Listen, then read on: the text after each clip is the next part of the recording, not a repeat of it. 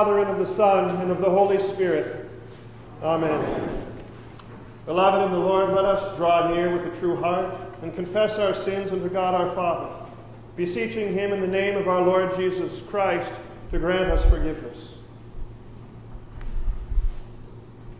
Our help is in the name of the Lord, who made heaven and earth. I said, I will confess my transgressions unto the Lord, and you forgave the iniquity of my sin.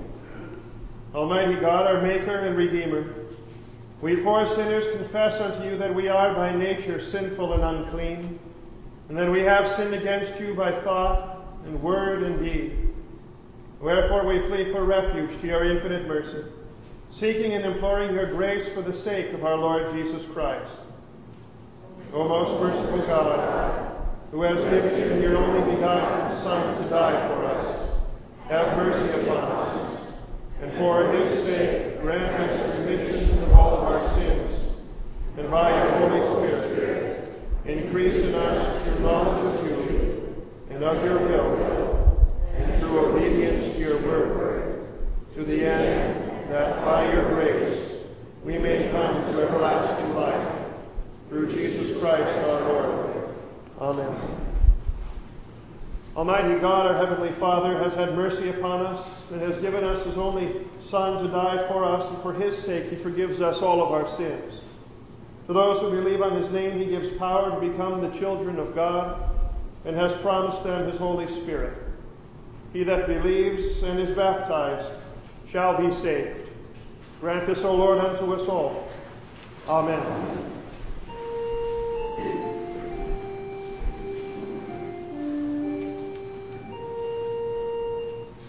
O Lord, I love the habitation of your house, and the place where your glory dwells. Vindicate me, O Lord, for I have walked in my integrity, and I have trusted in the Lord without wavering. Prove me, O Lord, and try me. Test my heart and my mind. I wash my hands in innocence and go around your altar, O Lord, proclaiming thanksgiving aloud and telling all your wondrous deeds. Glory be to the Father and to the Son and to the Holy Spirit, as it was in the beginning, is now, and will be forever. Amen. O Lord, I love the habitation of your house, and the place where your glory dwells.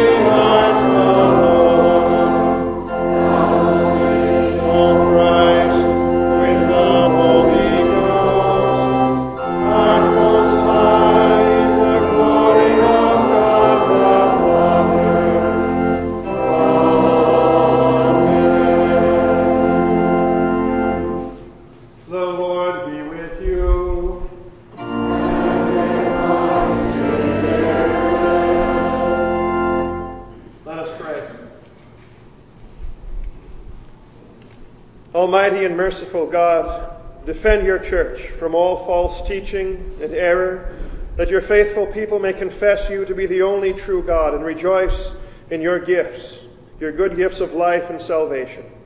Through Jesus Christ, your Son, our Lord, who lives and reigns with you in the Holy Spirit, one God, now and forever.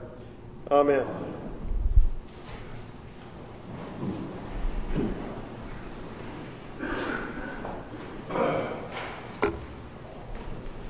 The reading of the Holy Scriptures for this, the 12th Sunday after Pentecost, the Old Testament reading from the prophet Isaiah, the 29th chapter.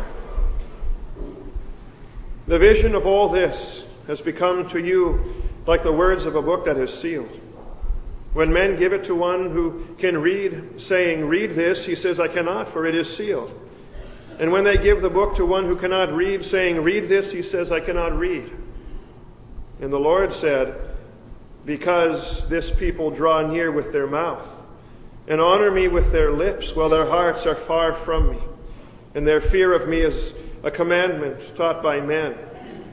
Therefore, behold, I will again do wonderful things with this people, with wonder upon wonder. And the wisdom of their wise men shall perish, and the discernment of their discerning men shall be hidden. Ah, you who hide deep from the Lord your counsel, whose deeds are in the dark, and who say, 'Who sees us? Who knows us?' You turn things upside down. Shall the potter be regarded as the clay, that the thing made should say of its maker, 'He did not make me'? Or the thing formed say of him who formed it, 'He has no understanding'? Is it not yet a very little while until Lebanon shall be turned into a fruitful field, and the fruitful field shall be regarded as a forest? In that day the deaf shall hear the words of a book, and out of their gloom and darkness the eyes of the blind shall see. The meek shall obtain fresh joy in the Lord, and the poor among mankind shall exult in the Holy One of Israel." This is the word of our Lord. Thanks be to God.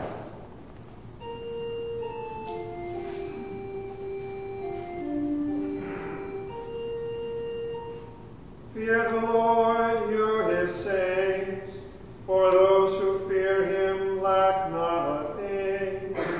Many are the afflictions of the righteous, but the Lord delivers him out of them all. The epistle reading from St. Paul's letter to the Ephesians, the 5th chapter. Wives, submit to your own husbands as to the Lord. For the husband is the head of the wife, even as Christ is the head of the church, his body, and is himself its Savior. Now as the church submits to Christ, so also wives should submit in everything to their husbands. Husbands, love your wives, as Christ loved the church and gave himself up for her, that he might sanctify her, having cleansed her by the washing of water with the word, so that he might present the church to himself in splendor, without spot or wrinkle, or any such thing, that she might be holy and without blemish. In the same way, husbands should love their wives as their own bodies. He who loves his wife loves himself. For no one ever hated his own flesh, but nourishes and cherishes it, just as Christ does the church, because we are members of his body. Therefore a man shall leave his father and mother and hold fast to his wife, and the two shall become one flesh. This mystery is profound, and I am saying that it refers to Christ and the church. However, let each one of you love his wife as himself, and let the wife see that she respects her husband. This is the word of the Lord. Thanks be to God. We stand in respect of Christ, of whom the Holy Gospel is read. The Holy Gospel according to St. Mark, the 7th chapter. Glory be to thee, O Lord. When the Pharisees gathered to Jesus with some of the scribes who had come from Jerusalem, they saw that some of the disciples ate with hands that were defiled, that is, unwashed. For the Pharisees and all the Jews do not eat unless they wash their hands, holding the tradition of the elders. And when they come from the marketplace, they do not eat unless they wash. And there are many other traditions that they observe, such as the washing of cups and pots and copper vessels and dining couches. And the Pharisees and scribes asked him, "Why do your disciples not walk according to the tradition of the elders, but eat with defiled hands?" And he said to them, "Well did Isaiah prophesy of you hypocrites. As it is written, this people honors me with their lips, but their heart is far from me. In vain do they worship me, teaching as doctrines the commandments of men. You leave the commandment of God and hold to the tradition of men." And he said to them, "You have a fine way of rejecting the commandment of God in order to establish your tradition. For Moses said, 'Honor your father and your mother, and whoever reviles father and mother must surely die.' But you say, if a man tells his father or his mother, 'Whatever you would have gained from me is korban,' that is, given to God, then you no longer permit him to do anything for his father or mother, thus making void the word of God by your tradition that you have handed down. And many such things you do." This is the gospel of our Lord. Praise be to thee, O Christ. We confess now together our holy Christian faith in the words of the Apostles' Creed. I believe in God, the Father Almighty, maker of heaven and earth, and in Jesus Christ, his only Son, our Lord, who was conceived by the Holy Spirit, born of the Virgin Mary, suffered under Pontius Pilate, was crucified, died, and was buried. He descended into hell. The third day he rose again from the dead, into heaven, and sits at the right hand of God the Father Almighty. From thence he will come to judge the living and the dead. And I believe in the Holy Spirit, the holy Christian Church, the communion of saints, the forgiveness of sins, the resurrection of the body, and the life everlasting. Amen.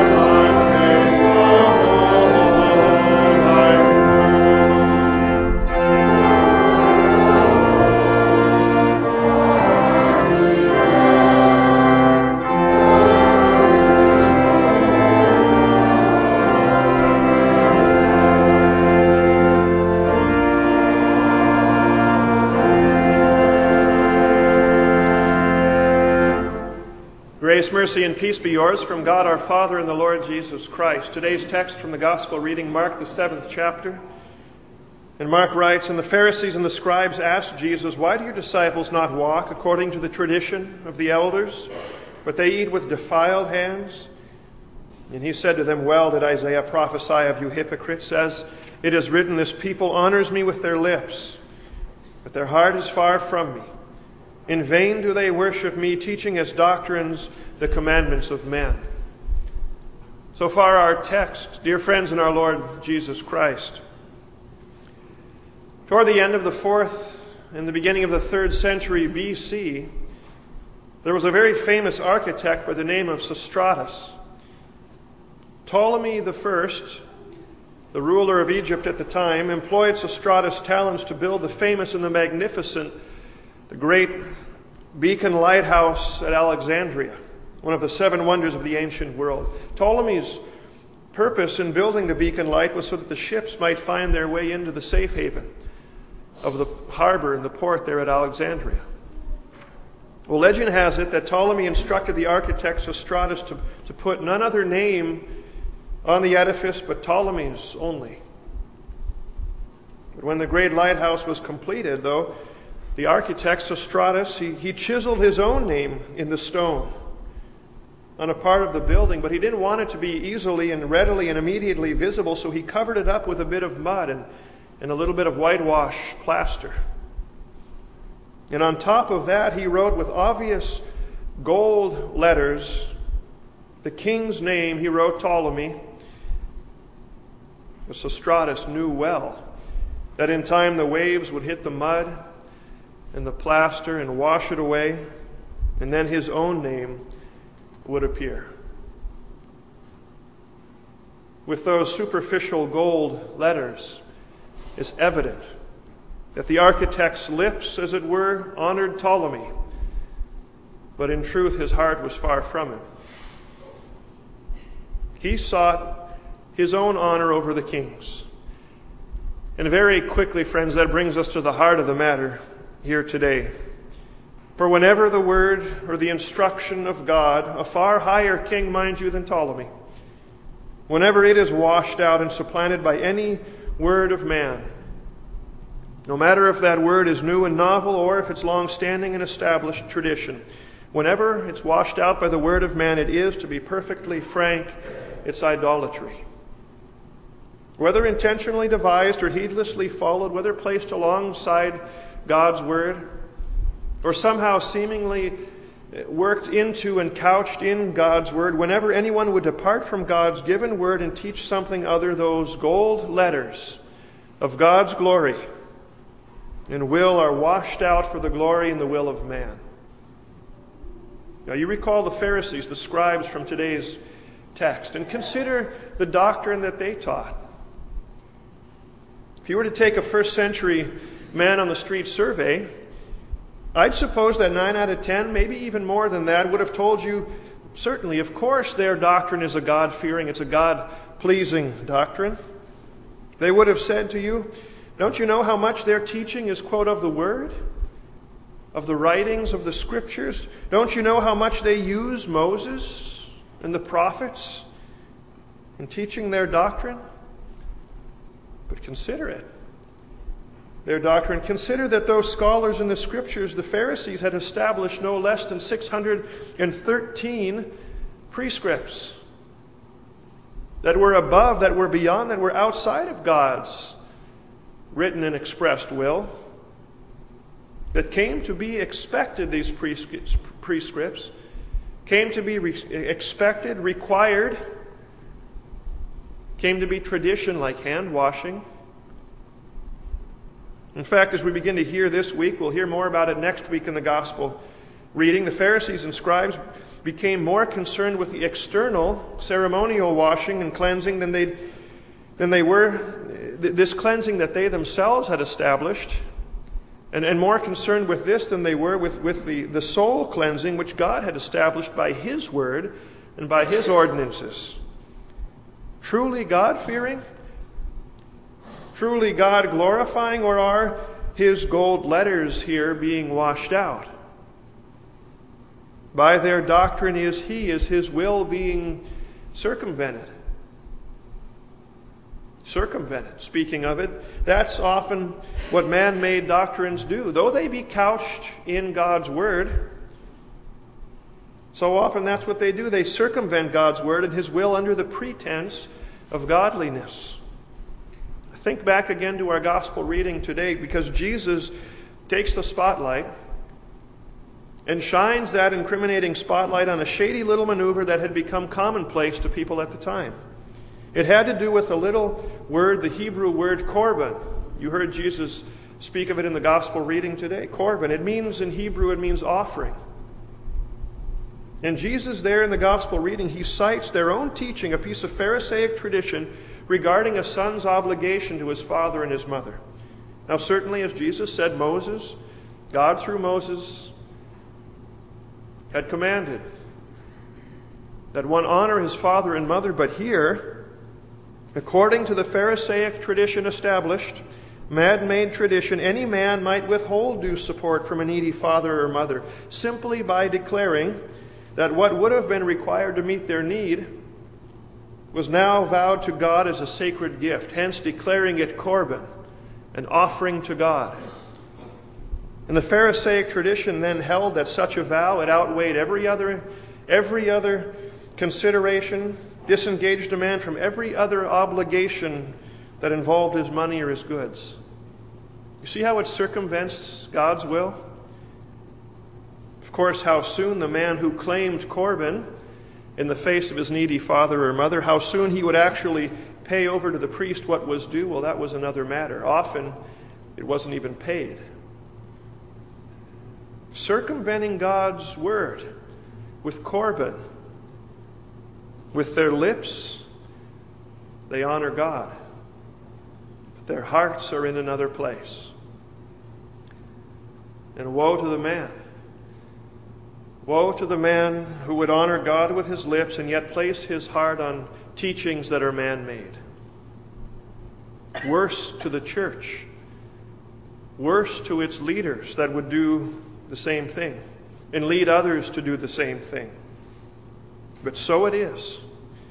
Even among the teaching institutions of God's people, that humanly established tradition continues to be spoon-fed, for instance, to young learning minds that we just might yet be, though divinely permitted, we might yet be byproducts of cosmic evolutionary processes. But that's not what God's Word says about how it was in the beginning. So it is when God's preachers would require of God's people highest devotion to any other woman or man besides that of Christ Jesus. So it is when God's preachers would require of us special days of devotion on the calendar during the week. So it is when the church, in the name of love, so often capitulates to culture and adopts increasingly established societal traditions about marriage and family and sexuality and fetal human worth, instead of tenaciously embracing with firm resolve what God has expressly in His Word declared to be right and good. So it is when God's people are led by addition to God's Word, sometimes even called tradition, to look upon their own piety as their seal of salvation, or to look to their own external cleanliness, as it were, and taught to rest on the secure in their living a clean life so that one might present himself clean to God. No, but rather a church rightly should focus all attention and eternal hopes on Christ Jesus, who, as our epistle reading tells us, loved us and gave Himself for us that He might cleanse us. Not that we would cleanse ourselves, that He would cleanse us by the washing of water with the Word, so that He, Paul writes in the epistle reading, might present the church to Himself. He does the presenting in splendor, without spot or wrinkle or any such thing. And certainly, friends, we'd also leave God's Word, as Jesus put it today. We would all also leave God's Word at the smaller level, at the family level, or even the individual level. When, for instance, that marital trouble comes because we husbands, we don't love our wives as endearingly, as fervently as Christ loves His church, and because wives don't as lovingly and tenderly submit themselves as readily to their husbands as they would to the Lord, and so troubles come. And we leave His word and follow in the world's tradition when we, His own people, for convenience, because of the trouble, but for convenience would mutually put asunder what God has joined and by His word and in His word has sanctified. And certainly we've all cried Corban, as it were, when under the cover of something that appeared godly, we find our excuse to do what's expedient, and to do what's preferred, and to do what's desired instead of doing what's right.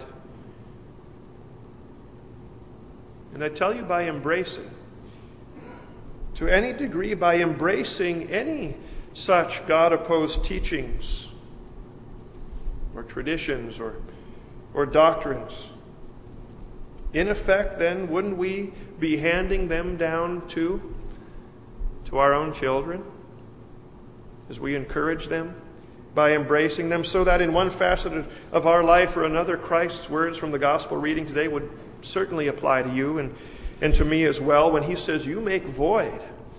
Literally, in the original language, it's you de-lord. You dislord the word of God by your tradition that you have handed down. The traditions of men. Now, mind you, I'm not talking, and haven't here at all been talking about the fine ones, and there are good ones, good practices, good customs that are based on God's word. I'm not talking about those that are squarely built and based upon God's word, but rather the man-made doctrines, teachings that stand above, that stand beside, that stand outside the light of God's word. Those doctrines of men, those traditions, they never will direct souls, those tossed about, those wayfaring, those adrift. They'll never direct souls into heaven's safe haven in the way that great Alexandrian lighthouse was established to beckon homeward bound ships into the safety of the harbor. Man's word, man's doctrines can never do that. That's why Jesus, He was so irate and angry in today's text, precisely because man's doctrines always shipwreck souls in sin's darkness and leave us there. Why? Because man's doctrines inevitably wash away the bright letters, the gold letters of Christ and Him crucified, so that the builders of those man-made doctrines will be glorified. Man's doctrines, they're no lighthouse. They point you away from the light of Christ, leave you shipwrecked in the dark, left in our sin. But what does the psalmist say?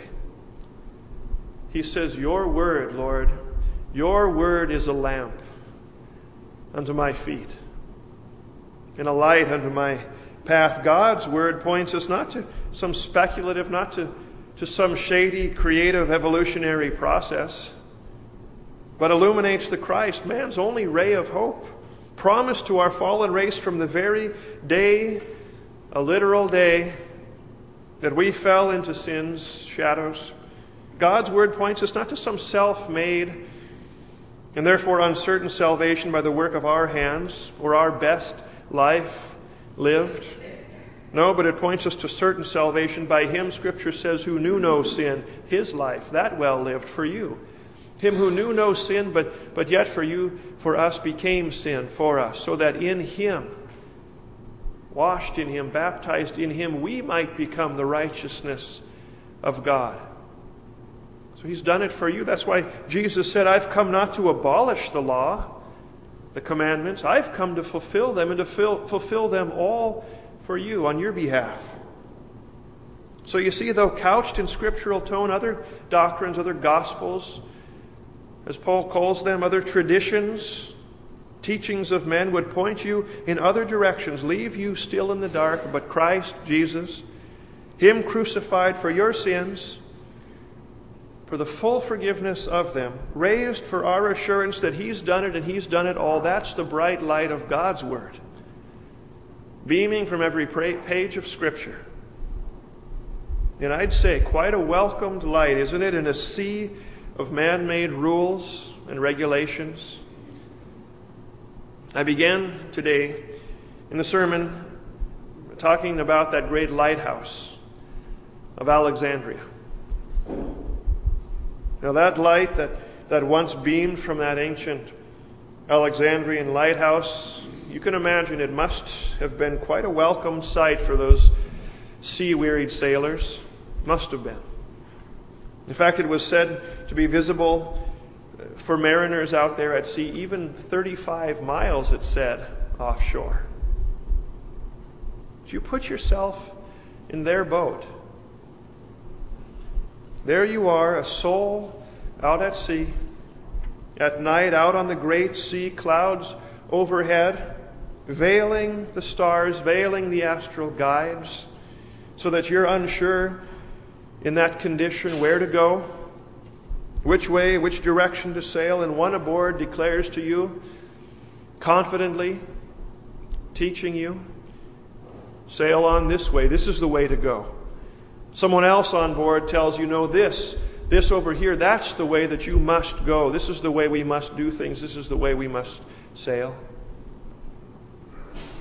And then you look up and you see out there on the dark horizon, you see that unmistakable light. Unmistakable light penetrating the darkness, having the final say, putting to rest all other ways that would direct you into all other things. That light drawing you with its beckoning beams toward the safety of home and its harbor. Jesus said, I am the light of the world. Jesus said, when I am lifted up, I will draw all people to myself. For as Christ said, so must the Son of Man on the cross be lifted up, that whosoever sees the Son of Man and believes in him shall not perish, but be brought to that safe haven of eternal life. Friends of God's Word, Luther once said, it is the only source and sun from which all teachers must light their lamps.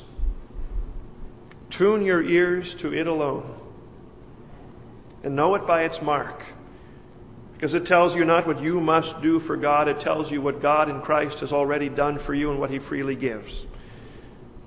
Tune your ears to it, and then tune out all other chatter.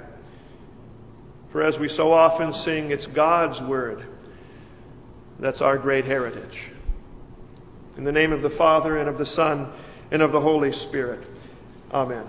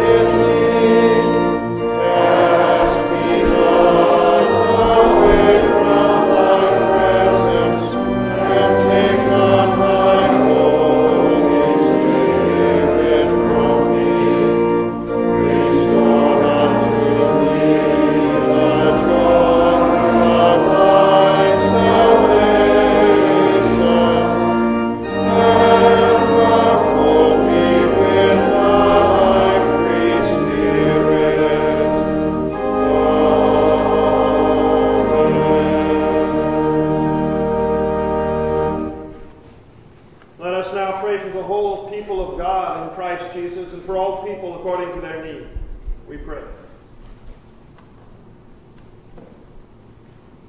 For the church, the bride of Christ Jesus, that his people be delivered from thoughtless worship, and that as we praise him with our lips, we may also honor him in our hearts. Let us pray to the Lord. Lord, have mercy. For all servants of the word, that they would not mingle human philosophies or innovations with the word of God in order to make it appealing to the world, but rather that they would speak the word of truth in love and hand on to the next generation the faith once delivered to the saints. Let us pray to the Lord. Lord, have mercy. For God's institution of marriage, that he would defend it from those who would subvert it, and strengthen all husbands and wives that they may honor it in their lives and love one another and dedicate themselves to the responsibilities of this holy estate. Let us pray to the Lord. Lord, have mercy. For the church, that she may not encourage the evils of our age by either her approval or her silence, but rather that she may faithfully proclaim God's revealed will and endorse and defend only that which is good and right in his sight. Let us pray to the Lord. Lord, have mercy. For the leaders of our nation, that they be given grace to serve with humility and wisdom and courage and integrity as they faithfully perform the duties of their respective offices of the government. Let us pray to the Lord. Lord, have mercy. For all who are ill or in need of God's healing power, especially August Sinzig and Michelle Senzik, who both beg his daily strength as they engage their battles with cancer. For Paul Duell and others who struggle with Parkinson's. For others weakened by other illnesses, and all family members of the ill, that they may be encouraged by God's promises and the concern of others. For those confined to their homes and all who care for them. For the lonely and the dejected. For God's people in prison. For those who are dying and those who serve them, let us pray to the Lord. Lord, have mercy. For those who defend us from crime at home and those who serve our country in distant places. For firefighters and border patrols and emergency workers. For teachers and students returning to school. For all honorable professions and honest businesses. And for those who are retired, that our society would be richly blessed through every good vocation. Let us pray to the Lord. Lord, have mercy. For mothers preparing to celebrate the birth of children, that they would be protected from all harm and danger. For those celebrating birthdays or anniversaries of marriage, especially Don and Carolyn Brink, as they thank you for 47 years of marriage, that their celebrations would know God's blessings. Let us pray to the Lord. Lord, have mercy. For the company of saints, glorified with Christ in heaven, we offer our grateful praise, begging the Lord of the church to gather us home with them into the kingdom of our Father. Let us pray to the Lord. Lord, have mercy. Into your hands, O Lord, we commend all for whom we pray, trusting in your mercy, through your Son, Jesus Christ, our Lord, who has taught us together to pray. Our Father, who art in heaven, hallowed be thy name. Thy kingdom come, thy will be done, on earth as it is in heaven. Give us this day our daily bread, and forgive us our trespasses, as we forgive those who trespass against us. And lead us not into temptation, but deliver us from evil. For thine is the kingdom, and the power, and the glory forever and ever. Amen.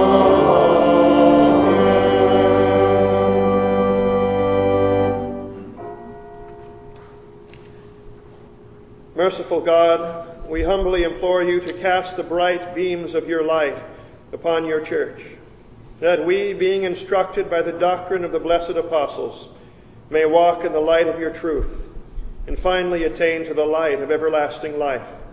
Through Jesus Christ, your Son, our Lord, who lives and reigns with you in the Holy Spirit, one God, now and forever. Amen. Receive now the benediction of our Lord. The Lord bless you and keep you. The Lord make his face to shine upon you and be gracious unto you. The Lord lift up his countenance upon you and give you his peace.